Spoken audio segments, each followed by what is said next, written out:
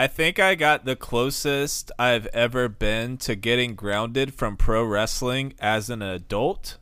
I explained to Spencer why Junkyard Dog's head was hard, and she got very upset. So what I talked about in the Bobo Brazil episode? So I'm grounded with you? Like, and then we're going to talk about again for most of this episode? Like, so are you and me just going to sit at the edge of your bed and just get scolded by Spencer? Is that what's going to happen? Because she saw Junkyard Dog on all fours doing like the little mini headbutt, and she's like, why would that hurt? And I was like, let me tell you. Did you have that smile on your face? Like, let me tell you, I know the answer. And then you're like, I wish I was ignorant as well as the people who thought this was a good idea. See, but you know what? All this is going to end up on an episode of Mixer somehow. So, you know what? All you are is a catalyst and a muse. So that's all this is. Just you wait until I sit down and watch WrestleMania 7 with my Iraqi girlfriend. Wait till that day comes. Like, I've already prepped her on it, and she's already horrified of what happens. But somehow the fact that Sergeant Slaughter actually didn't serve in our armed forces is probably the thing that's most upsetting to me about that whole thing. Just something I just found out. You're just mad at the business, Jake? Don't be mad at the business. I mean, you already are mad at the business, right? Listen, we can talk about our ups and downs. We should do a podcast about the dying of my love of professional wrestling. Ooh. This is 10 Bell Pod. I'm Nick, and if you watch a wrestling program you fundamentally disagree with just to complain about it, you might be part of the patriarchy. You one fucking joke. You're like, oh, I'm gonna get patriarchy over, and then like I'll write one joke and then say it on a podcast, and that shit's gonna be over. If you always comment about the weight of a female wrestler, you might be in the patriarchy. There you go. If you only have black T-shirts in your closet, you might be part of the patriarchy. Oh my God, I'm part of the patriarchy. All right, I am joined, as always, by a guy who thinks Vince McMahon buying WCW was the worst thing that happened in 2001, Micah Loving. Oh, wow. Oh, yeah, I'm supposed to do a bit. Your fucking joke threw me off. All right, prediction number 3, because this is a dumb, stupid bit we're going to keep up. When this episode is released, The Irishman will have won special effects. Parasite will have won Best Picture, and Parasite will have won Best Film Editing. And now you're wondering why I'm predicting 3 particular odd choices for predictions for the Oscars. It's because I put $27 on every bet, all of them at plus odds, 2 of them at close to 4-1. So hopefully Parasite, Bong Joon-ho, one of the best goddamn directors working today, had cleaned up at the Oscars, and I got a cool little bit amount of money. Probably going to lose, but there we go. There's my predictions. And, of course, we are joined by... This is going to be so dumb. I can't do it. Thank God the other ones weren't. Here we go. He's hiked for miles on a trail of anger. He slept for nights inside a tent of danger. His sash of badges is too much to shoulder. A place where no one camps, but he camps alone. The Man Scout Jake Manning. Christ, imagine, yeah. All right, I'm really gonna... I can't. I just, I've give him claps. Give him claps. That's all you can do right now. That's all you can do right now. That's all you can fucking do right now. I'm speechless. How many times did you rehearse that, Nick? That was it. I Ed Wooden, this motherfucker. One take, baby. Why do you think you only had one patriarchy joke? Like that, like, you had to work on that. I gotta get shit done. Spencer's gonna yell at me more. Yeah. All right, it is time to GRABTHEMCAKES, because today we are discussing one of the most popular, most charismatic wrestlers to ever do it, Junkyard Dog. 340 pounds of nothing but frustration with no humiliation. I'm going to hit you with the 4 Sisters of Thump Street and you ain't going to wake up. Sylvester Ritter was born December 13th, 1952 in Wadesboro, North Carolina. So there's not much out there on Ritter's early days, his childhood, but he did go on to play football at Fayetteville State University in North Carolina. Nick, I also heard that he played for the Green Bay Packers and won MVP maybe, and maybe even won a couple Super Bowls. Is that true? No, fuck this. There is no record of a Sylvester Ritter in the NFL, nothing on NFL.com, nothing on Football Database, but the most damning evidence is that Jim Ross called a JYD match in WCW and only brought up Fayetteville State. Jim Ross has never, ever missed a chance to put over someone's mediocre football career. So, in conclusion, good night, Hulkamaniacs and jabroni marks without a life that don't know a work when you work and work yourself into a shoot, marks. I even found a newspaper clipping that said that basically JYD had a tryout with the Oilers. Meltzer said that he got drafted in the 12th round of the 1975 draft. That's bullshit. I looked that up. Meltzer's off on that. And then apparently he got cut from the Oilers, and then he got a tryout the next year with the Packers, but apparently he injured himself too. But I mean, getting to that level is still badass, but it's just more propaganda from big WWE wrestling. Yeah, just like the fact that Leon White was on the Super Bowl team for the Rams. Exactly. So, there you go. Ernie Ladd's the only one that's the real deal. Yeah, Holyfield. Exactly. And don't even get me started about Ernie Ladd. There's a really good Dave Meltzer put out a book. It's a hardcover book called Tributes that I bought for this. It's got a great damn obituary write-up. Wait a minute, where the fuck did you buy that book? Not where you wanted me to. Motherfucker. If you bought that fucking tributes book from any place other than highspots.com, I'm going to murder you. Is it on eBay? Because I bought it off eBay. Yeah, it's fucking on eBay. Okay, it's on everything. So I could have gotten it from you through eBay. That's what I'm saying. Every fucking store that's available on highspots.com sells tributes books. So I'll tell you why I'm so fucking frustrated. Because in the early days of highspots.com, Michael Bakikio, the owner of High Spots, had an opportunity to buy books by the pound. They do that at Goodwill. Yeah, but he bought at some sort of sale in Canada. It included like Dynamite Kids, Pure Dynamite, tributes, a multitude of other books as well. But it was mostly just tributes books. No. He thought it would just be like a few pallets. It showed up to his house when he was running High Spots out of his house. And he showed up with a semi-truck full of books because he did not recognize how many pounds that was. Right. And so he then had to get this truck driver who drove from Canada, who just wanted to drop this shit off at a warehouse, and then showed up at somebody's fucking house. So then, while this truck driver is just sitting in his driveway, Michael Bakikio had to then go hurry up, go to a storage unit place and be like, hey, I need a storage unit. And they go, when do you need it? Now. And then made that driver who had drove from Canada wait while he did all this, sign up for a storage unit, drop all this off, and unload pallets upon pallets upon pallets of tributes books, which for the longest time, we used to have a wrestling ring in the High Spots office, sitting in the back where we'd have our training school, and underneath that wrestling ring, which is an 18 by 18, there's a little room where you can slide stuff underneath that's about 3 foot tall. Yeah. So we had a 18 by 18 square that was filled underneath, 3 feet tall, stacked up of tributes books.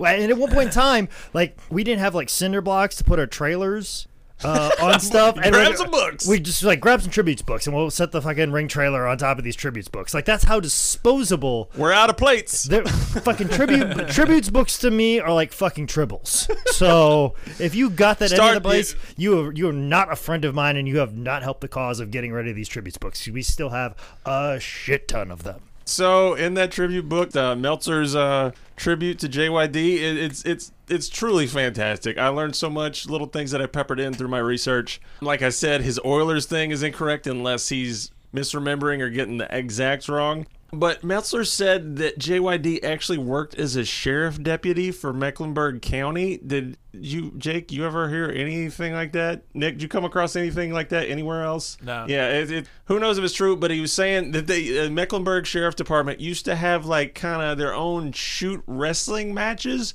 and apparently JYD was the one that beat everybody, and a fellow deputy or friend, I forget the exact connection, then was the one who told him about Sonny King. And Sonny King became JYD's main trainer. The sheriff deputy thing and all this, I'm not too sure if that's real deal. If anybody knows for sure in the Charlotte area, I figure it's got to come up. It's like, yeah, JYD busted me for public intoxication or something. Let us know. But I'm kind of doubting Meltzer's shit on this one. But yeah, Sonny King, baby. I fucking love Sonny King. He's amazing, man. Going through old Memphis tapes, like Sonny King is the fucking man. And Lance Russell tells us an amazing story about Sonny King, who wrestled in the Memphis territory, and obviously Lance Russell, a longtime announcer in the Memphis territory. And if you remember, there was this big inner promotional war between the Paphos, who were regarded as this outlaw promotion when really they're just, free market enterprise starting up in the same area as the Memphis territory, and they're very particular of their area. But what they would do when the Memphis promotion, Continental Wrestling Alliance, would show up to Louisville, the Paphos would show up and cause shit, and some of the other wrestlers that wrestled for the Papho family would show up and kind of start shit, and it'd get kind of hairy, and they would try to rile up the crowd, and then there's always this worry that they might attack you in the parking lot, because that's what Macho Man did. He basically tried to attack Bill Dundee in a parking lot outside of a gym. So there was all this fear, and Lance Russell, of course, just announcer, he's worried he's going to get beat up, and Sonny King just calmly walks over to Lance Russell and he goes, "Stick with me, Lance, and I'll get you across the parkway." Like a fucking action movie. Like a fucking action movie. And Lance Russell just says, he goes, "I've never felt safer before in my entire life." When Sonny King's like, I'll take care of you across the parkway. Stick with me, kid. Stick with me. So, just how much of a badass Sonny King is, just not unafraid of Macho Man or the fucking Genius doing cartwheels over in the fucking corner while Angelo Paffo's doing a million fucking sit-ups. He's like, "Bring it, motherfucker." I mean, he shouldn't. I looked at he was a pro boxer for a while. And this is another thing. It's another thing. Ernie Ladd turned Sonny King into pro wrestling. So it's like Ernie Ladd is the Illuminati, because that motherfucker has his hands into everything that has ever occurred. I have indoctrinated every African-American wrestler. Any they have been brought in by the one, the only, the big cat Ernie Ladd. I have busted my foot off in all of their asses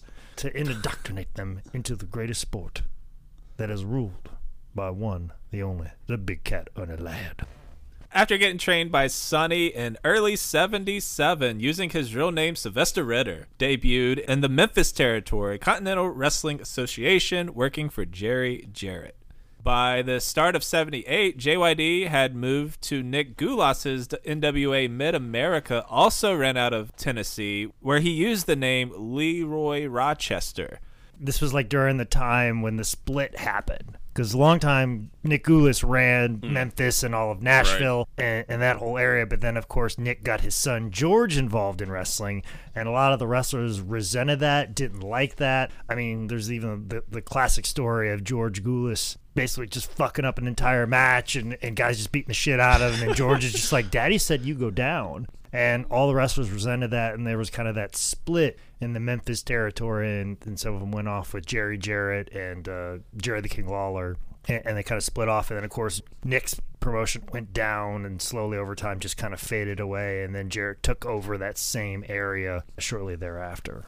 But it is funny that he went from Jarrett, who would actually end up winning the war of the Memphis territory, and let me go to this losing battle over here. Yeah. So I mean, it's like Bret Hart. It would have been it might have been a different outcome, and if he would have stayed, I mean, he could have ended up being a big star out of Memphis as opposed to Mid-South. Or he would have ended up in Mid-South when they did a talent exchange, for all we know. All roads lead to Bill Watts, is what I'm saying. And also significant, JYD's known for being a super over babyface, but at this time he was working as a heel. After another solid year in Tennessee, Leroy would change his name to Big Daddy Ritter and kick off 1979 in Canada, working in Stu Hart's Stampede Wrestling. Big Daddy Ritter would become a two-time North American champion, all while facing the likes of Larry Lane, Jim Neidhart, and having his biggest rivalry with Jake Roberts, I assume over drugs. Well, that's not kind at all, especially since I believe. Why are we burying people? Yeah, why are you doing that? Especially since like, there's far more better things to talk about. The fact that they had like one of the earliest ladder matches. Right? So I was going to get into that. Yeah, it was Big Daddy Ritter versus Jake Thanks Roberts in a ladder match, which it's not like a tower. What are those type of ladders? I tried to think how to fucking describe it, and I can't. It's like a tower. It's like a Yeah, well, instead of like having a Eiffel ladder Tower. No, instead of having like a ladder that's like in a V shape, it's just like a ladder you'd lean up against a house. Exactly. And that's what they had for a ladder match, and they Exactly. just had that set up. They're in the just ring. leaning it up against the infrastructure of the venue. Yeah, like the support beams in the ceiling, they just like lean that up. So basically, if you want to, instead of like pushing a ladder down and somebody taking a nice safe bump into the ropes or into the ring, you could just like kick the bottom of it and they would just like fall right on top of the ladder. And the only way you're kind of even staying up is because the ref has to hold on to it the entire damn time. They didn't think it all the way through. I give them for ingenuity, but they didn't think it all the way through. There was actually, I did the research on that because I got into this nerd shit of like, is this really the first ladder match? Because it's on the WWE 3-disc ladder set. But apparently Stampede had done one earlier, I think it was 1972. Dan Crawford and Tor Kamada did one in Stampede. There's no footage of that one. But yeah, the Jake the Snake JYD, and we need to put it over, JYD wins. So JYD won a ladder match in for a while, which was the best ladder match ever. By the end of 79, Ritter would go to the place that would make him a megastar deep down in Louisiana, close to New Orleans, way back in the woods amongst the evergreens, Mid-South Wrestling. Yeah. There, Bill Watts would give him a new name, and after explaining to Bill that you can't call people that, they settled on Junkyard Dog, mortal enemy of Heathcliff the Cat. And if you're playing the drinking game of listening to all our episodes and taking a drink every time Nick makes a Bill Watts racist joke, you're probably pretty fucking hammered by now. And I would also like to point out Mid-South, just for anybody just learning, that included Oklahoma, Arkansas, Mississippi, Louisiana, and parts of Texas. If you've only seen JYD in the WWF, let's say during his fluffier days, you might not know that in Mid-South, JYD was jacked as fuck. That paired with JYD's cool-ass voice, his overwhelming charisma, would soon make Junkyard Dog an icon. Terry Taylor talked about how he would be on a card with JYD. Terry Taylor's on the very first match, and the crowd's already chanting, JYD, JYD, JYD. And that, that's 2.5 hours away from when the dog even got in the ring. Everybody screaming, and just over and over. It's like, I'm fucking trying to get over too, guys. Like, Jesus, help me out. Yeah, and, we've talked about guys that have been super over in, like, certain regions. Dusty Rhodes in Florida. We've talked about like several other people like, it doesn't get much hotter than this in this particular geographic location. Junkyard Dog in Mid-South, like that's a level of being over that people still talk about. When you talk about Rock and Roll Express and Crockett and mid 80s, Junkyard Dog in Mid-South in the 80s, it doesn't get much hotter than that. I mean, it's white hot, unbelievable. Old timers still talk about it, envision it. Like I said, someone like Terry Taylor talking about how over they were and just change the whole complexion of the whole territory. I mean, they would talk about JYD and that things like he wasn't just an over babyface. He was a folk hero. I don't know the exact year, but JYD got the most popular athlete in all of the state of Louisiana. Archie Manning, who was the #1 football player, Pistol Pete, he was the #1 basketball player, and JYD was still the most popular and most well-known and most loved. It was insane to hear how over he was. Pistol Pete is the reason I wore number 44 in basketball. Right away, JYD would have matches against Gino Hernandez, Bob Sweeten, and would even beat Ernie Ladd for Ernie Ladd's Mid-South Louisiana title of Ernie Ladd. Also, to start Mid-South, he was actually a heel with Gino Hernandez. They were together for about 3 or 4 months. Apparently, there was an abusive relationship between them where Gino would sometimes smack JYD, but when JYD finally caught Gino's hand, turned him heel, Gino jumped with Ernie Ladd, and JYD making a save for Buck Robley against the Freebirds at one point. That was what really pushed Dog into the face status rather than coming in as a heel. Also, I should jump in just because I'm a wrestler and I sit here and I know the answer. It's Sweet Tan, but fuck him. He's a piece of human garbage, so you can fuck up his name all you want. 1980 would be the year that JYD would begin the feud that would change his career forever against Buddy Roberts, Terry Gordy, and Doc P.S. Hendricks, the Fabulous Freebirds. You mean the guys that had the Confederate flag on all their gear? You mean those guys? Back then it was fine. Man, I don't see how you would put the Freebirds against JYD. I don't know why that would just, as far as like creating conflict in professional wrestling, I don't see why that would be an issue. Who's booking this again? Yeah, what's going on here? Where are we at again? Are we in Columbus, Ohio? Is that where this is taking place? Like, where are we talking about here? Geographically. Oh my God. Yeah. I mean, Bill Watts, for his genius mixed with his faults, created one of the hottest angles the South had ever, or probably will ever fucking see. He apparently stole it from an angle in Los Angeles in 1971 with Freddie Blassie and John Tolis. I didn't get who blinded who, but apparently it went over big. But yeah, mid-June 1980, JYD and Buck Robley and the Freebirds were involved in a match where if you lost the match, you would get your hair, I don't know if it was shaved or cut off, but Michael Hayes had some hair cream that would easily take it off. The Freebirds win the match, so it's time for Buck Robley to lose his hair. JYD steps in. Michael Hayes has the hair cream. He rubs it into JYD's eyes, and JYD's selling on this is fucking incredible. It's that legit panic when you're hurt so much you just writhe around and flip around and you just can't control your body. And I can understand how this crowd thought that JYD was legitimately getting blinded, because he sells it so fucking good. The pain you feel watching it. It's that stuff where you're a smart mark and you're watching like, oh, is he okay? Yeah, duh, he's okay, but is he okay? It's beautiful.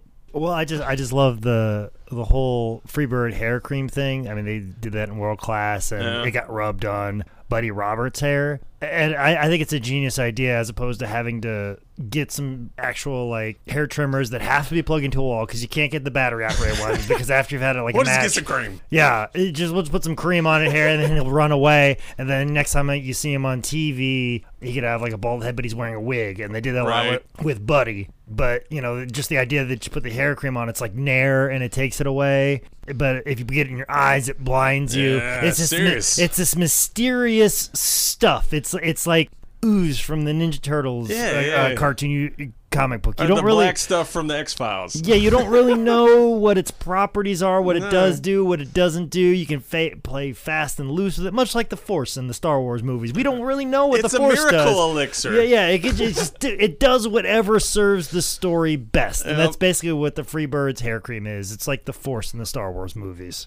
There's footage of this on YouTube, so I suggest you go look it up. For a while, it wasn't even found. There's not too much of the aftermath, which killed me because I did a lot of looking. But there's some good YouTube comments by this Rob D. Posted how he watched it all. And segments weeks after with JYD getting blinded because he had to get escorted out through the whole thing, and the crowd just shut down. But apparently the Freebirds would come out with walking canes and sunglasses and act all blind and shit.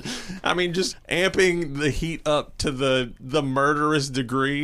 But the big tip on this feud, which really got it furious, is shoot-wise, JYD's wife gave birth to his daughter, LaToya. So Bill Watts was good at making real life into a kayfabe because he knew people knew, and it just added to that reality. And it turned into the whole JYD's blind. He couldn't even see the birth of his own daughter because that piece of shit Michael Hayes blinded him with that mysterious hair cream. It's that type of heat that you just like, you have a kid, you understand it, you just like, he didn't get to see his own daughter, that motherfucker. And they even forced JYD to stay in his house. He couldn't leave his house to sell his blind angle. Fans would mail in fucking money for JYD's eye surgery. They said it was like $5 at a time, $600, $8 a week. Lord knows where the money went. You'd get actual sports section news articles saying the Baltimore Eye Clinic revealed no permanent eye damage. It was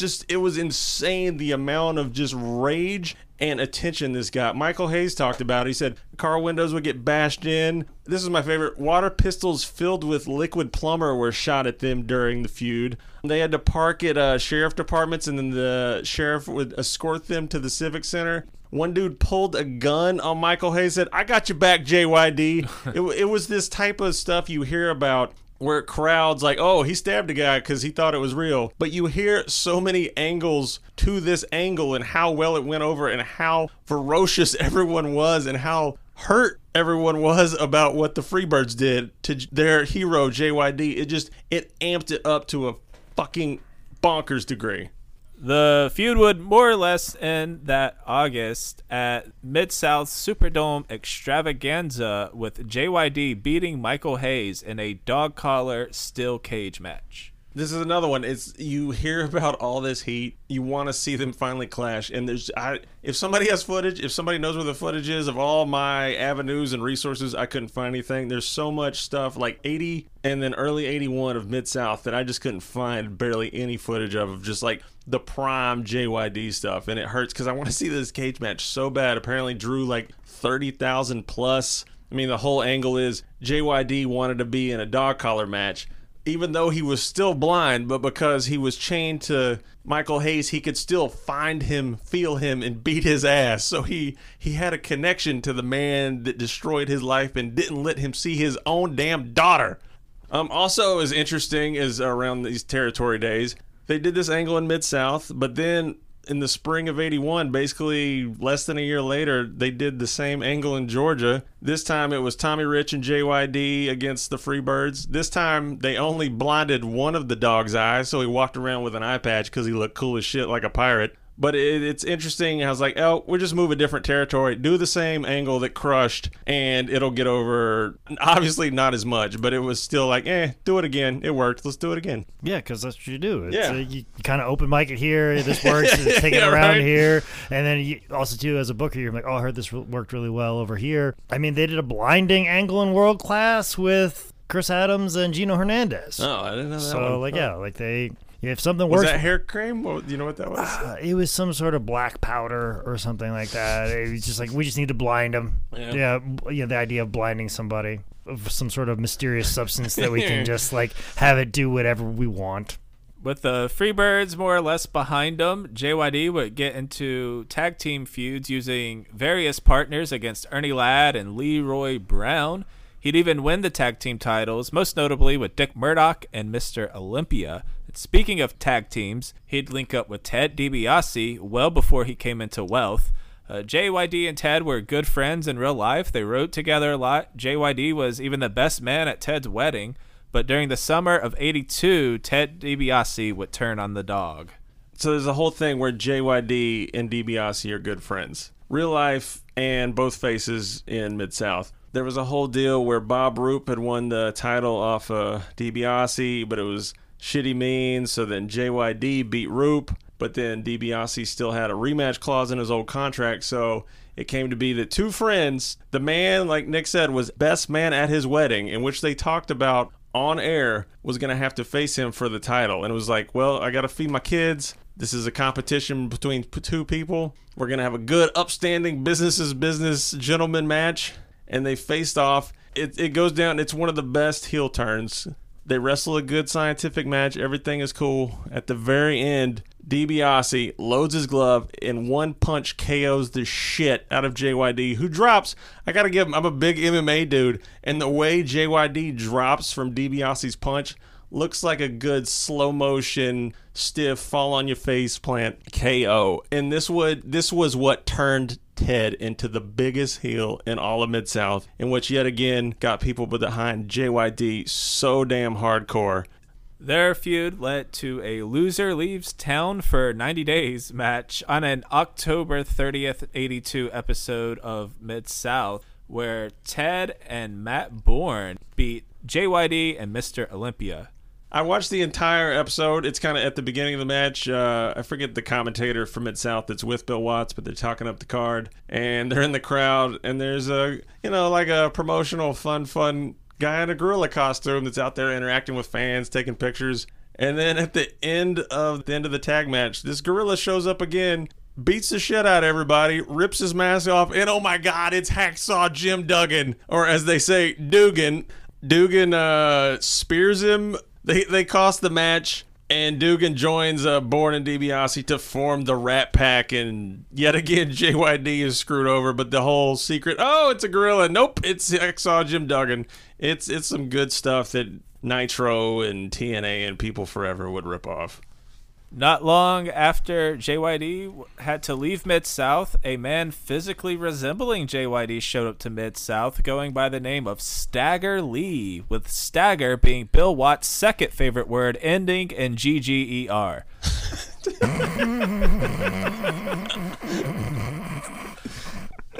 I wouldn't have gone there, but if you want to go there, you just did. Of course, it's funny that you made a Bill Watts joke about Stagger Lee. A match that I always bring up till the end of time is with Bill Watts tagging with Stagger Lee against the Midnight Express. It is a match that I bring up with students all the fucking time. Yeah, because you have the Midnight Express. Yeah. At this time, at the peak of their powers, they can do... This is Eaton and Cordry, right? Yes. They can do all kinds of just high spots, unbelievable, revolutionary tag team. But they are facing Stagger Lee and Bill Watts, and all they do for like the first 5 minutes of the match is just eat punches. And the bumping in which Bobby Eaton executes off of each one of these punches gets more of an escalation and bigger and bigger and bigger, to the point that Bill Watts is standing in the ring and punches Bobby Eaton, and Bobby Eaton is able to sell in such a believable way enough, but over top way enough that he ends up going over the top rope down to the floor. But the idea they just keep bumping these guys, boom, boom, boom, and the escalation of the bumps is unbelievable. You just have Bill Watts and Stagger Lee standing in the middle of the ring while one of the greatest tag teams of all time are just bouncing around like ping pong balls for these guys. And I keep telling guys, like, they did this with a punch. And right. Bobby Eaton made this sequence something fucking special, and all these guys are doing is just merely blowing on them. And they're just over the top selling of it. And if you want to talk about angles that are repeated, the idea of somebody loser leave town match and then coming back as a masked opponent. Midnight Rider, Yellow Dog. I think there was even different types of Stagger Lees. Like JYD did it 3 times. Mr. America. Like there, you name it. That is the most recycled thing in the world. Stagger would even beat Ted DiBiase for the North American title, and you think once they got in there and started calling spots, Ted would realize it's Junkyard Dog. Yeah, right. My one fun Stagger Lee moment was there's a bit where JYD is spotting Tony Atlas lifting like 550 pounds, which, God, I forgot how big Tony Atlas was back in the day. But there's a bit where JYD's doing that, but in the background is Stagger Lee. And I had this mind-blowing moment. It's like that thing where you know that Andy Kaufman was Tony Clifton, but Andy Kaufman knew that. So then he had Bob Zamuda dress up like it, and then Andy Kaufman walks out like, "Hey, what's going on?" Yep, not me. And apparently Coco Beware was also Stagger Lee to throw people off of this whole, is it really JYD bullshit. JYD was allowed to rejoin Mid-South, showing back up January 22nd, 1983. That same night, Stagger was supposed to defend his North American title against DiBiase, but mysteriously wasn't there. The same thing happened the following week, so Mid-South had no choice but to strip Stagger Lee from his title. The one-night tournament was held March 21st to crown a new champion, and they put former tag team partners JYD and Mr. Olympia in the finals. And Olympia turned heel before by hiring the services of manager Skandar Akbar. Olympia cheated to win the title, but the tapes were reviewed. The decision was reversed by Mid-South. The title was held up, leading to a Superdome extravaganza show where JYD would finally win back his belt. Also in 82, JYD would get involved in some cross-promotion matches with AWA against Nick Bockwinkel, and the one I saw had such a good Bobby Heenan spot. Heenan was Bockwinkel's manager. JYD power slams Nick and covers him, but Bobby slides into the ring and hits the mat a few times. So between that and the ref's actual count, Junkyard jumps up because he thought he hurt the 3 count, and that is why Heenan is the GOAT. I missed that one. That one's good. I think it's a different Bockwinkel match, but this one's good for novelty. It gets Bruce Pritchard's the ring announcer. JYD beats the scientific wrestler Nick Bockwinkel with a small package. Just because JYD wins, he gets 5 minutes alone with Heenan, which is good shit. And then after Bockwinkel comes in and beats down JYD with Heenan, Bruiser Brody makes the save, and you get Brody in the same ring as JYD. It's one of those all these names in one spot kind of mark out stuff. It's a 6'11" on that one. That's good stuff to watch. As the top babyface, you know it's only a matter of time before you lose more friends to heel turns, and JYD would have his last great Mid-South feud when Butch Reed turned on him.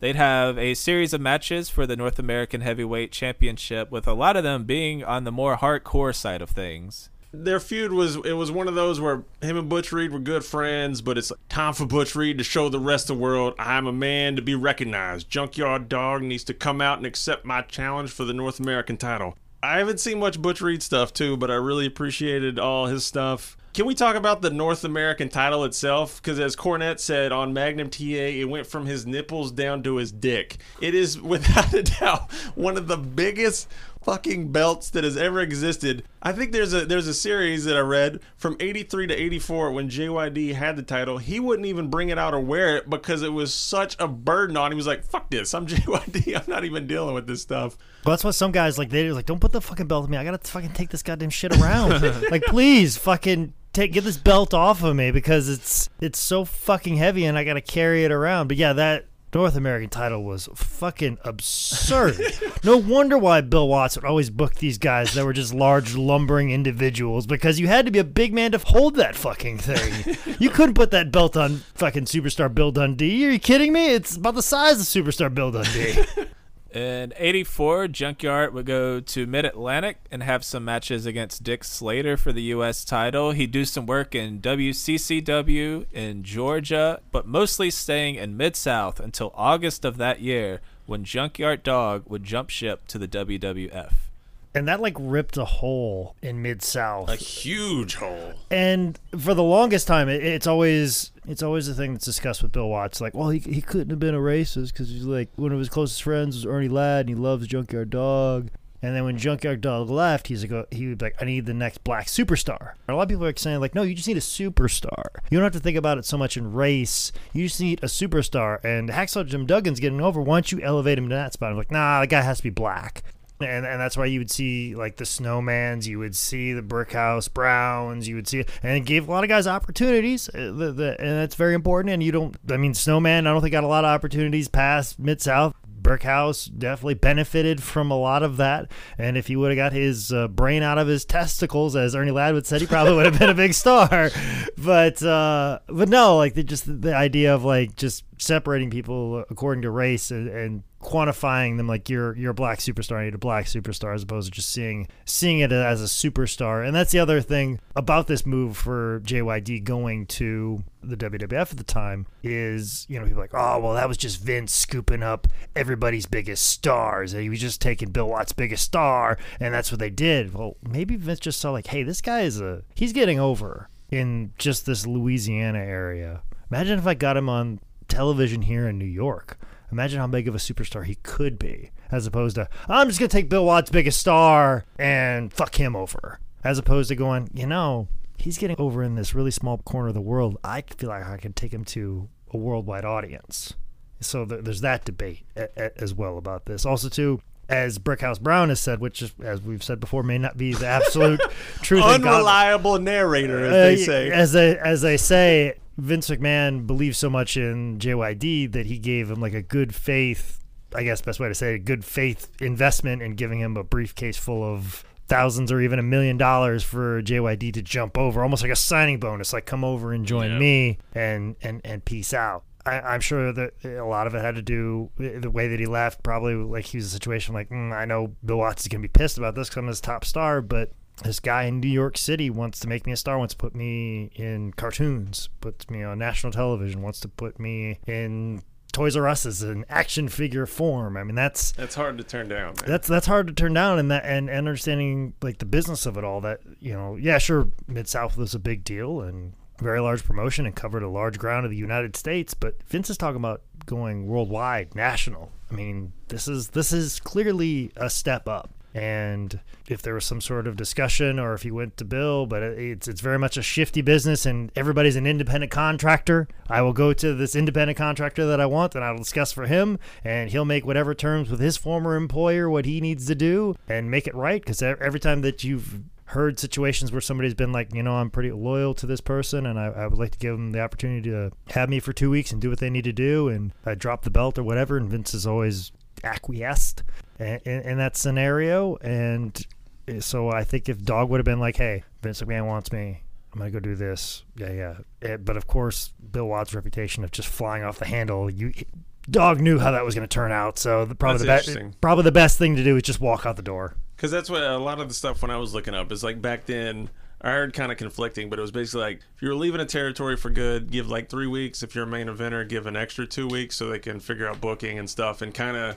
job write you off to put over other guys. Yeah, get somebody over. Yeah, but it like with Vince's new monster, that old rule didn't totally apply or could apply to the situation. Well, and also too. Dog knew how that conversation was going to go. Right, yeah. That's a good point. I didn't think about that. Go fuck yourself and go out the door. Like, we just going to do this, but I just get a fuck you instead of me just doing it? All right. So, yeah, Bill, it would have been, it's all or nothing with Bill Watts. So right. he knew how that was going to go down. So it was like, I'm just going to leave and not fucking deal with this. And like I said, as Vince it clearly states today, these are independent contractors, and how you deal with your former employer is up to you. And whatever you see fit. If you want to just walk out the door, you walk out the door. Because there's a lot of blame that goes on Vince's shoulders, but it also falls on the person's shoulders who's walking out. And a lot of those guys would say something like, hey, I just can't leave them in the lurch. Can I do this or take care of this, or can I make this happen? You look at Roddy Piper in the way that he was like, hey, I don't want to work in Portland for you because I want to be respectful of the Owens, Don Owens and his whole family and his promotion. So, or if they need me for something for a big show, I'll come back for it. Or, doing all those small things, Vince would recognize as well. But at the same time, too, there's also a lot of fear in that sense, too, of asking that from Vince. You'd be like, well, maybe this guy's going to pull away this $1 million. Yeah. I mean, there's a lot of paranoia. There's a lot of even paranoia. I do the same thing myself. Like, I'm at a point right now, I probably should ask for a few more dollars on my booking fee, and I don't ask for it. No. And there's even times where I'm like in a situation where I'm like, I probably need to ask for a flight to make this all happen. You're just scared of that, fuck you, we don't want you now? Yes. Yep. And I can imagine Junkyard Dog was in the same type of headspace that like he's going to make, this guy's going to tell me fuck off. Yeah. Ooh, I really want to go do this, but this guy will pull the offer from me. Fuck it, I'll just go do this. You know what I'm saying? And once in a lifetime type of opportunities like that change your life. And sometimes you kind of got to make the dick move, in quotes. But sometimes you're scared to make the right move. Yeah, and that's something I definitely feel right now. And I think when there's that many questions and people just kind of walk out the door like that or go make a move like this, all the conspiracy theories start happening because the information isn't out there, and you can fill those holes with all whatever narrative you want to put in there. Mm-hmm. So it's always nefarious. The holes that people fill in, it's always something dastardly, or as opposed to the fact that Vince just plucked down this offer. Yep. JYD wanted this offer, didn't know how to talk to Bill about it because Bill is very cantankerous, and he's just like, well, I'm going to go do this. Bye. And then on the episodes that followed shortly thereafter, Bill would just bury the shit out of JYD on Mid-South TV. He just showed footage of Butch Reed beating him down at the Superdome. From what I read of people, Wrestling Classics message board represent again so much good info. That it was just like they talked about how Eric Bischoff would kind of shit talk WWF and their product. It was Bill Watts shitting on WWF. It's like, you want to be a real dude, you want to be a real tough man, you want to be a real wrestler, Mid-South. If you want to go get your fluffy money with the Vinces up there, that's where you go there. So Bill really buried the shit out of him. Who do you think was a bigger hit to a company? Hogan leaving AWA or JYD leaving Mid-South? I think there was still a bit of climbing left to do for Hulk Hogan. Like that was where the glimmers, they hadn't fully capitalized on what Hulk Hogan was in AWA. Where Mid-South, I think, had fully capitalized on the money of JYD. I think that's what it is they were just about ready to give Hulk that nod. Like if Hulk would have had the belt and then had like a 8-month run with the AWA title, maybe a year with it, doing top shows and all over the place in the territory, maybe. it'd be comparable. But, I mean, Bill Watts had basically been pulling leaves and pulling fruit off the JYD tree for quite some time, where I think AWA was just plucking that first orange off the tree. One little other sidebar that I thought was kind of interesting. We'll get into this in WWF, but just this pertains to the Bill Watts Superdome stuff. About a year after JYD left and teamed up with Hogan, they went to the Superdome to kind of invade Bill Watts' territory. They only pulled 6,500 people at the Superdome in New Orleans, where JYD was a god. And a lot of people think it was because of Bill Watts' tearing him down, and people may be feeling betrayed by JYD for leaving, so... Once JYD jumped ship to WWF, he'd hop straight on the house show loop, facing the Iron Sheik, George Still, Greg Valentine, Roddy Piper. He'd tag with Sergeant Slaughter, Jimmy Snuka, Andre the Giant. To long-term JYD fans, these had to be dream matches, except for Greg Valentine. No one gives a shit if he wrestles. It's funny, over my years of being Nick's friend, there's just little peppers of just like, Nick really fucking hates Greg the Valentine. You know, Greg the Valentine's a dream match because Greg is half awake. So, there you go.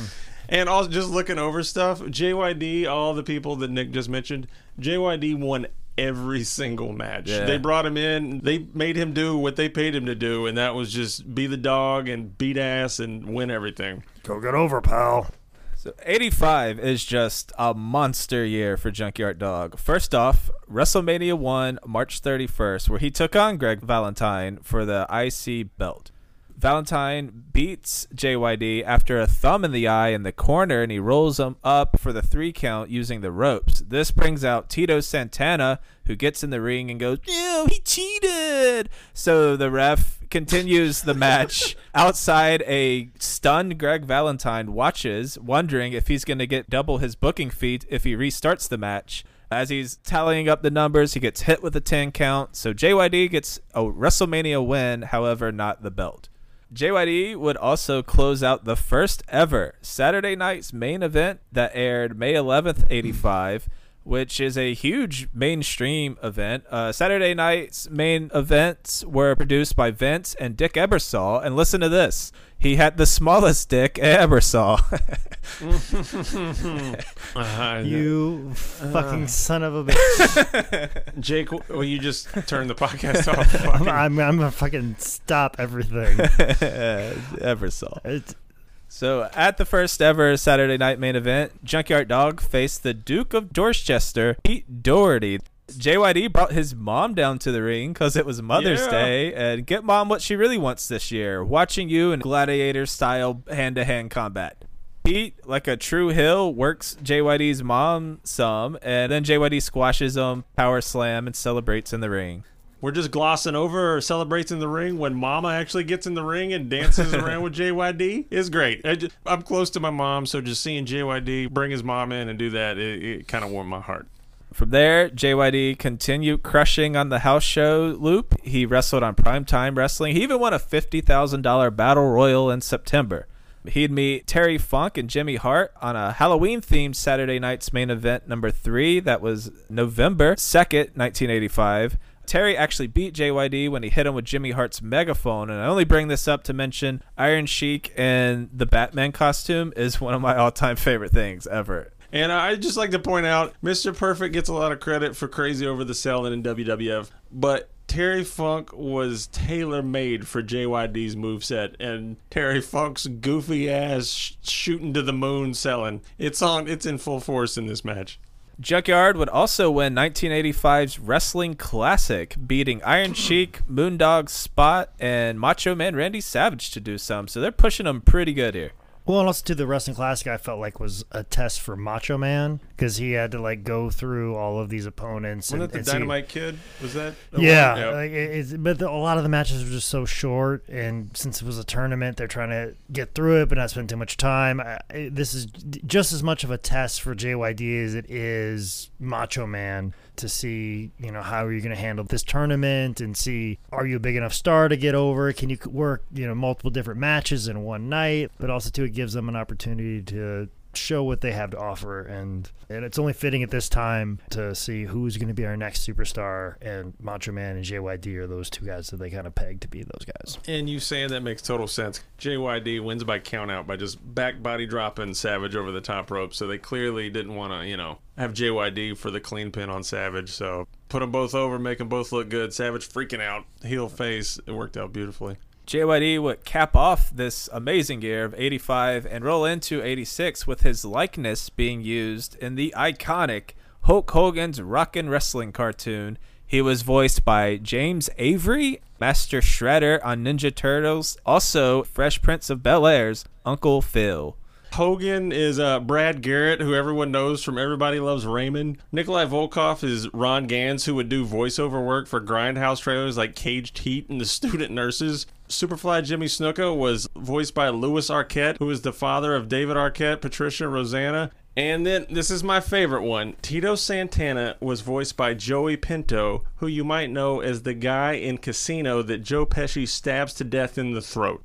Jake, what are you going to do this on How Did This Get Booked? It would be pop culture, so it would qualify. I was going to say, it's not subpar. This was fantastic. Yeah, it was this amazing. was part of my fucking youth. So, the question is, do we do one episode or an entire fucking season? So I was like 23 episodes. Oh my God. They all revolve around like a horse or the Andre the Giant getting mistaken for a Sasquatch, or it's just amazing plots. There's also like there was a card game or there was a board game, and at my elementary school they had it, and during playtime, like they'd let us play games and do whatever, like around first or second grade or whatever. Right. But they had like a rock and wrestling type game, and I remember they'd be like, hey, if you get your work done early, the last like half an hour of school, you can play whatever games you want. Ooh. And so I would hurry up and get shit done just so I could get to play this rock and wrestling game, which nobody wanted to play with me. And like I would always take it like super serious, like, no, I'll be Roddy Piper, you can be Hulk Hogan this time. And then nobody ever wanted to play with me and play this rock and wrestling game. Jake, this podcast is supposed to be fun, not depressing. I mean, just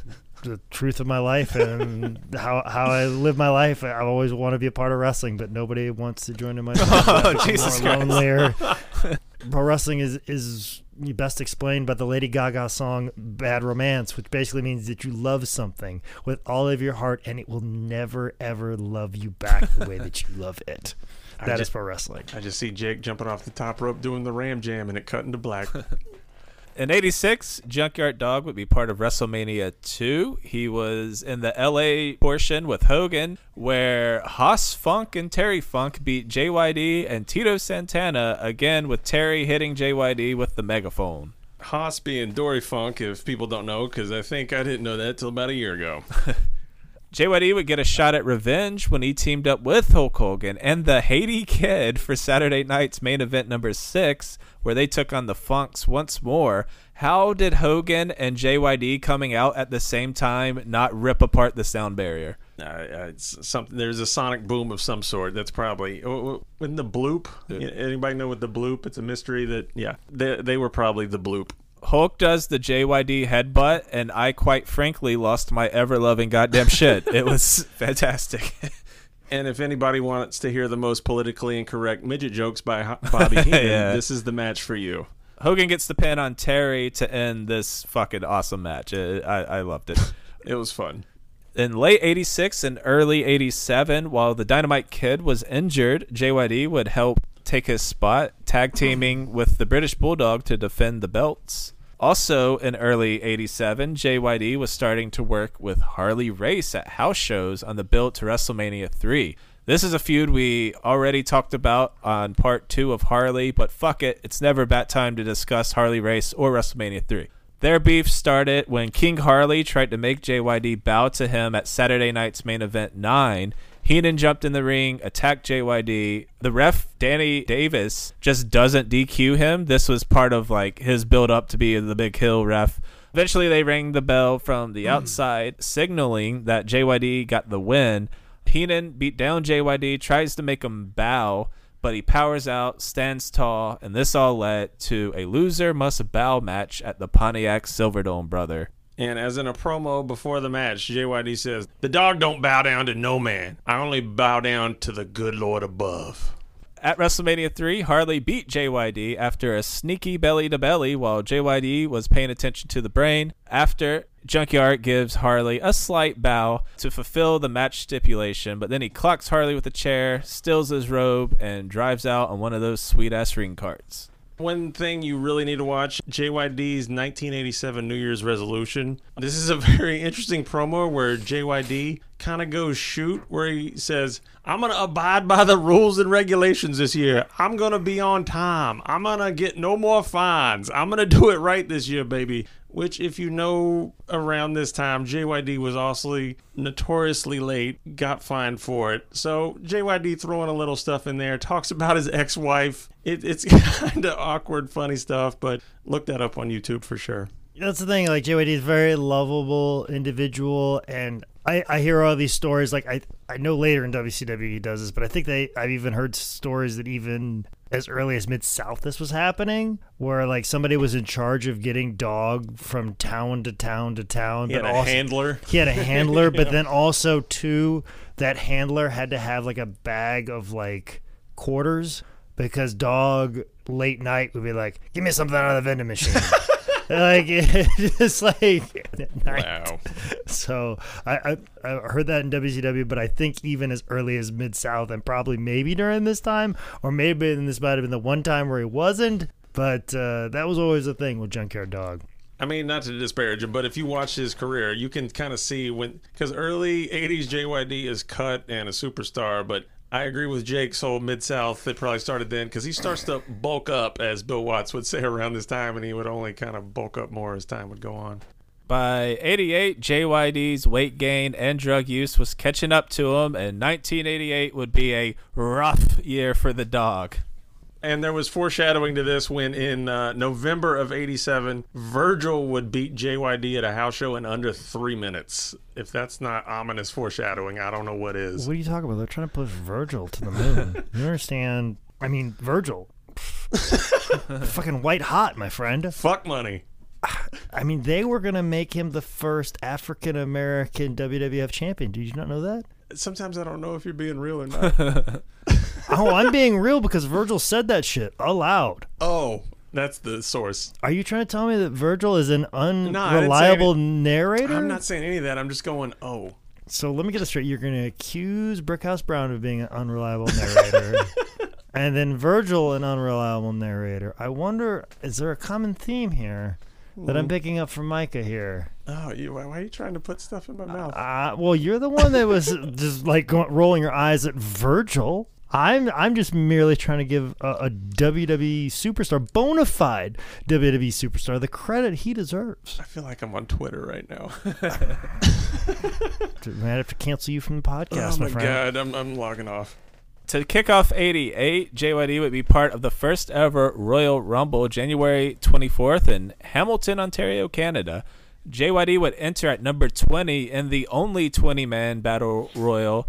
Not a good showing for the Dog. He lasted about 2.5 minutes, eliminated no one before getting tossed out by Ron Bass. And then who won, guys? Who won? Oh! There you go. At WrestleMania 4, JYD would be part of the You're Not in the Tournament for the Belt Battle Royal. He would make it to the final 3 before getting double-teamed by heels Bret Hart and Bad News Brown. He gets tossed out by the two of them, and then Bad News wins. Gotta give a little love. JYD punches Harley out of the Battle Royal, so damn right. JYD would be part of SummerSlam 88, which is also the first ever SummerSlam.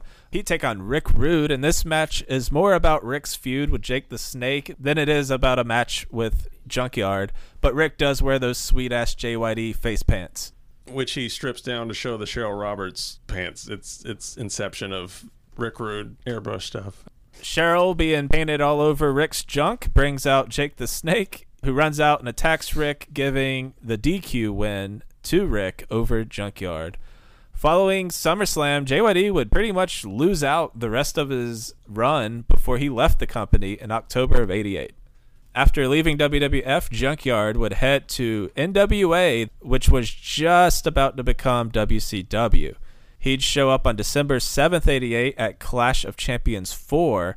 Ivan Koloff was wrestling against your boy, Paul Jones, with one hand tied behind his back. Ivan beat Paul, which brought out the Russian assassins to attack Ivan, but out comes Junkyard Dog, chain in hand, to save the day.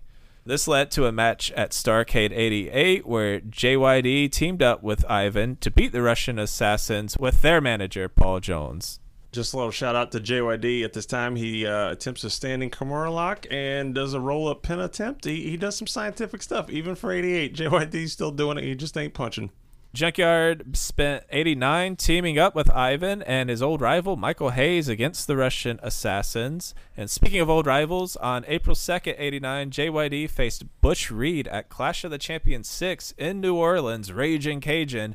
And this is that cool entrance you've probably seen a million times of Junkyard walking down to the ring with the band behind him. Yeah, it's good stuff. Also, you can see, like, it's not amazing work between Butch and JYD, but you can see the familiarity that they have through all the work they did together, and you can tell they know their stuff, they know their spots. It's like riding a bike, they get back into it. Is it pretty common, Jake, if there's someone you maybe haven't wrestled in, say, 8 years, but you know their stuff, you can fall right back into it pretty easy? Yeah, absolutely, and you're always trying to figure out how do we get back to the hair cream. So I was trying to figure out how to circle back to that.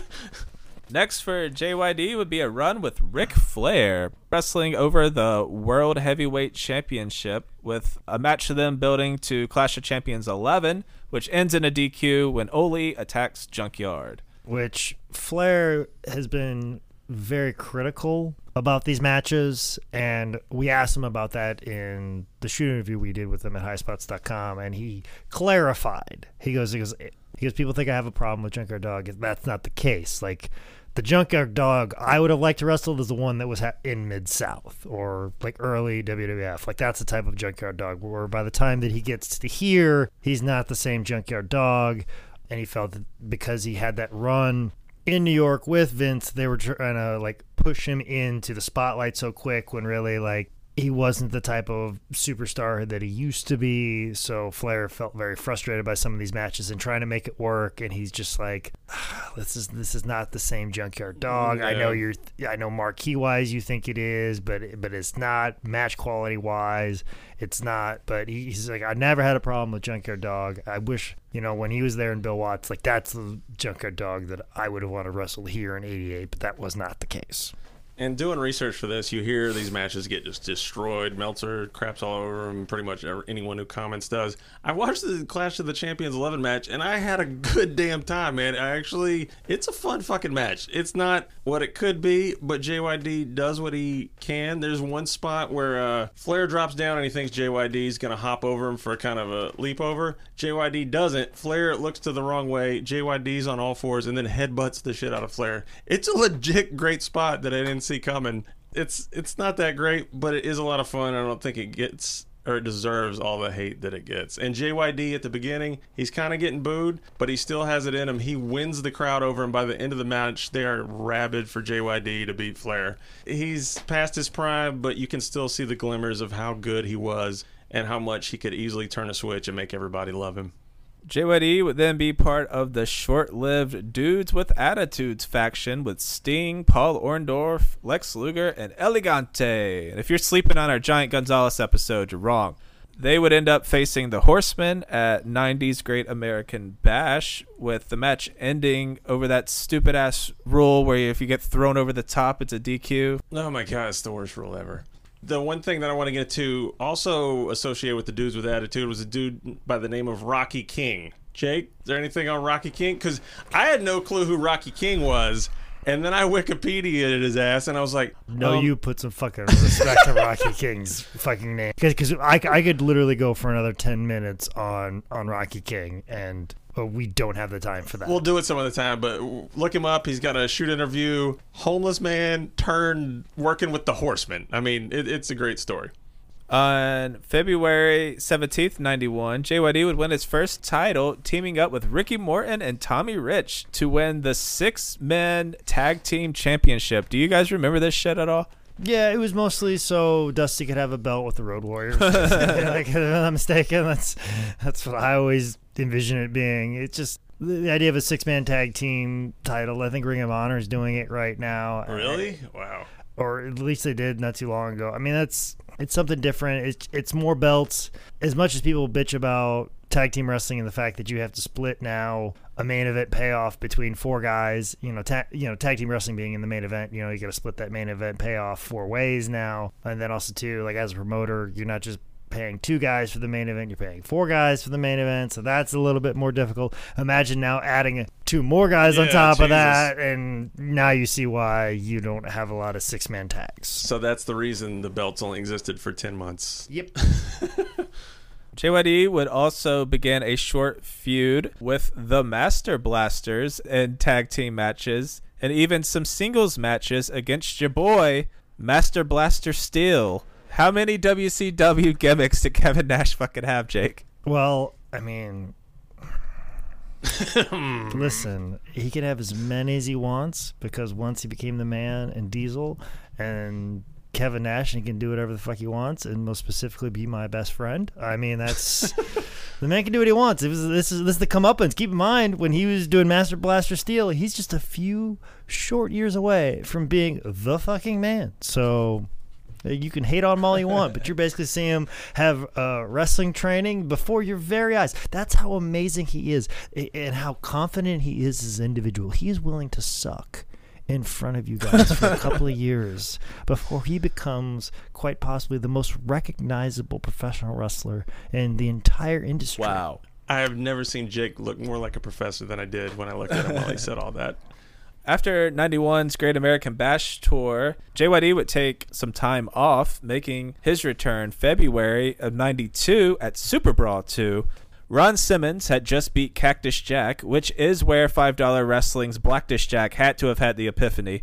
Abdullah the Butcher comes down to double team Ron with Foley. Through the crowd, you see JYD dressed like a school chaperone at a dance. He hops to the ring. It's amazing. He screams, "Save room for Jesus," before clearing out the ring. As Ron and JYD stand tall, Jim Ross goes, "It's like fighting in the hood." And out loud to no one on my couch, I said, "Oh dear." In the fall of 92, JYD would go back to Memphis to win their unified heavyweight title from Eddie Gilbert before dropping it to Butch Reed. So kind of a cool poetic circle to go back to Memphis to feud with Butch Reed. By April 93, had formed a new tag team with Jim Neidhart and began a feud with Dick Slater and Paul Orndorff. And that would last a few months. But after defeating Slater on July 28th, 93, JYD left WCW. And we kind of ragged on how his weight got out of control and everything. But if you look at, say, 90, 91 JYD and then look at 93, dude seriously got inspired or motivated at some point because he got back in... it's not, obviously early 80s JYD, but 1993 with Neidhart stuff, he is back in pretty damn good shape. The gut goes down. He's looking good. You can tell he really cared. After WCW, JYD worked the independents. He wrestled for NWA Dallas. In 95, he wrestled for National Wrestling Conference in Vegas, where he had matches against Iron Sheik, Mr. Hughes, and Honky Tonk Man. In 98, he showed up at ECW. However, he wasn't wrestling at ECW's WrestlePalooza. After the chair swinging freaks took on Candido and Lance Storm, ECW paid tribute to some wrestling legends: Bob Armstrong, Dick Slater, Mass Superstar, and JYD, who came out to a massive pop and big JYD chants. And it also needs to be said, after Joey introduced everyone and everybody walked back off, the crowd came back around and did another JYD chant. So he was over like hell yet again. Sadly, this would be Junkyard Dog's last televised appearance. Tragically, Sylvester Ritter died on June 1st, 1998 in a single-car accident on Interstate 20 near Forest, Mississippi. He was returning home from his daughter LaToya's high school graduation in Wadesboro, North Carolina. It's just a brutal, sad story with an even sadder footnote. LaToya passed away at 31 of a heart attack. Yeah, it was so random and horrible to hear, man. And if you want to make the story even sadder, if I'm not mistaken, I heard this from Eric Watts, and he said that the car that JYD died in was a car that Bill Watts gave to Junkyard Dog. Yeah, but he got 1,500 to 2,000 people of Wadesboro that came out to his funeral, so it wasn't all sad. There was a lot of love and a lot of support for JYD. Ending on a slightly happier note, his daughter LaToya would be at 2004's WWE Hall of Fame to represent JYD as he was inducted by Ernie Ladd. The Illuminati. He is the Illuminati, and the sooner we realize that, the better off we'll know how to counteract it. Have we ever talked about how fucking insane 2004 Hall of Fame is? First off, Pete Rose, then JYD, Harley Race, Jesse the Body, Tito, Sergeant Slaughter, Superstar Billy Graham, Greg Valentine, Big John Studd, Don Morocco, and Bobby Goddamn Heenan. That is back when Hall of Famers were Hall of Famers, and also Greg Valentine. And all of them were inducted by Ernie Ladd. That's right, Ernie Ladd. They probably wish they would have kind of spaced them out better so they'd have more for the years coming forward, but Jesus. All right, final thoughts on the great Junkyard Dog. My earliest memory of professional wrestling is of a match for a long time. I couldn't figure out what the match was. Like, all I remember from it is the Junkyard Dog was in it. And the thing that I remember the most, because it was kind of during a period in time where the WWF was getting away from using, or was able to use copyrighted music. And the Junkyard Dog came out to Another One Bites the Dust by Queen. And I remember this wide shot of an arena, and then that song played, and then the Junkyard Dog came out and stood, and everybody stood up. And I remember that being like the most unbelievable, amazing thing I've ever seen before in my entire life. And I remember being a child going, whoa, what's this? Because I didn't know what pro wrestling was. I go, what's this? And how can I get that type of reaction?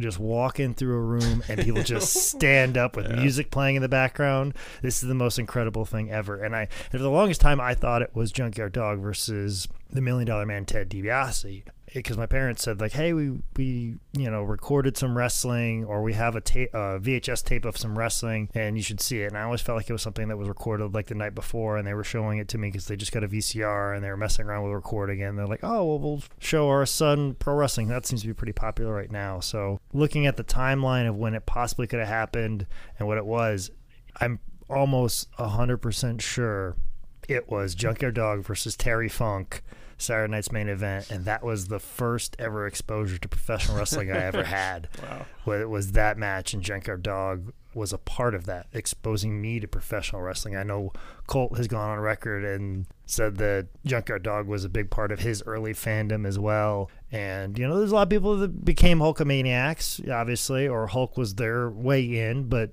for me, most specifically, Junkyard Dog was like the way in, and I don't know if I'd be a pro wrestler today if Junkyard Dog wouldn't have been as over or as popular as he was, or if I wouldn't have saw something as incredible as people just fanning over his superstardom. Yeah, I don't know if I'd be a pro wrestler today if it wasn't for Junkyard Dog, and that's why I'm always thankful, and I always smile every time I think about him. And they play it a lot during a lot of videos when they recap the years of like WWE, where just that shot of Junkyard Dog with the crown and the cape and him smiling all big with like just this wonderful look on his face when he was feuding with Harley Race, and just how lovable of an individual he is and beloved. And I remember doing this wrestling show in the eastern part of the state of North Carolina, and we were driving through Wadesboro, and we were talking about Junkyard Dog, and I was riding with the promoter, and the promoter goes, man, if the Junkyard Dog was alive today, I'd book him on every single show I ran, just to show up, take pictures, sign autographs, just show up and make people feel good. He goes, I'd pay him for every single show that I ran. I think that's the true, the sad thing about him not being around is that we don't get an opportunity to tell him how much we love him. And I obviously never get to tell him or thank him for being a part of my first ever exposure to professional wrestling. I definitely remember Junkyard Dog, and I remember liking him a lot when I was younger. But he's definitely one of those guys, like, I remember the character, the persona Junkyard Dog more than, like, him. Well, I guess that's kind of his legacy. If there is an opening to attack JYD, it's probably his ring work. But think about it. He went down to the ring to a Hogan-like pop, did some punches, some headbutts, a power slam, juked and barked, was out of there in 9 minutes, left to another thunderous standing ovation, got paid all the monies. You don't need a springboard hurricanrana when you are a god by just doing what you do. I think there's something very special about being that over. It's not something you just do. He filled the Superdome without the WWE machine behind him. He had something about him that just made him like you loved him just for nothing. He was just walking down the street and people would be like, that's someone. And I think that is exactly how he'll be remembered. Well liked, over as hell, never forgotten. I think even to this day and well beyond it, the Downtown Municipal Auditorium and WGNO Channel 26 in New Orleans will always belong to the Junkyard Dog for tons of people. Nick touched on it, but he filled up the Superdome by himself. He was part of the organization. They didn't have to bring in the NWA champ or bring somebody in to pop the territory. All they needed was the dog. And he did like 20, 30,000 stuff at the Superdome repeatedly. I mean, just hearing about it, it really does boggle my mind. And it's like Nick said, I'm just stealing more stuff from him, but it's just like he didn't do too much in the ring. But when he did it, it meant something. And his charisma was through the roof and off the charts. Many people don't know this one either. Arn Anderson credits him with his first big break in the business. So who knows if Arn Anderson exists without JYD. It was so fun to watch. And there's that bittersweet stuff when you watch him now. Because just he was incredible. And he captivated the hell out of an entire state for years. I mean, he was, like I said, a folk hero in Louisiana. And it's just, the Junkyard Dog was just incredible. I wish he'd still be around, man. Because he still could have been killing it. All right, this is JYD's 10 Bell Pod. Find us at 10bellpod.com. Come talk to us at social media at 10bellpod. I'll do this whole spiel one last time. We're doing ads for the show now. Someone has to pay for Tent's drug habit. We'll try to keep them short and fun, but it's just a thing we're doing now. If ads bother you, we are offering ad-free episodes, $1 at Patreon. And I know about those 15-second ahead buttons. You skip that shit. I don't care. If you want to help 10 Bell Pod for $0.00, just leave us a rating and review. Wherever you're listening, tell a friend. Seriously means a lot. All right. Well, for Zane Riley, I'm Jake Manning, and this has been another edition of How Did This Get Booked?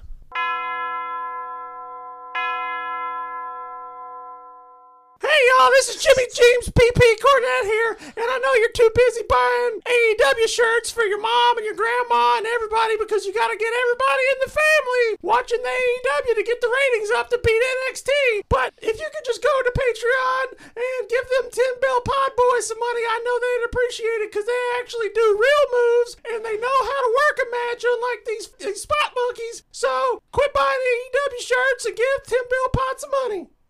Wendy's.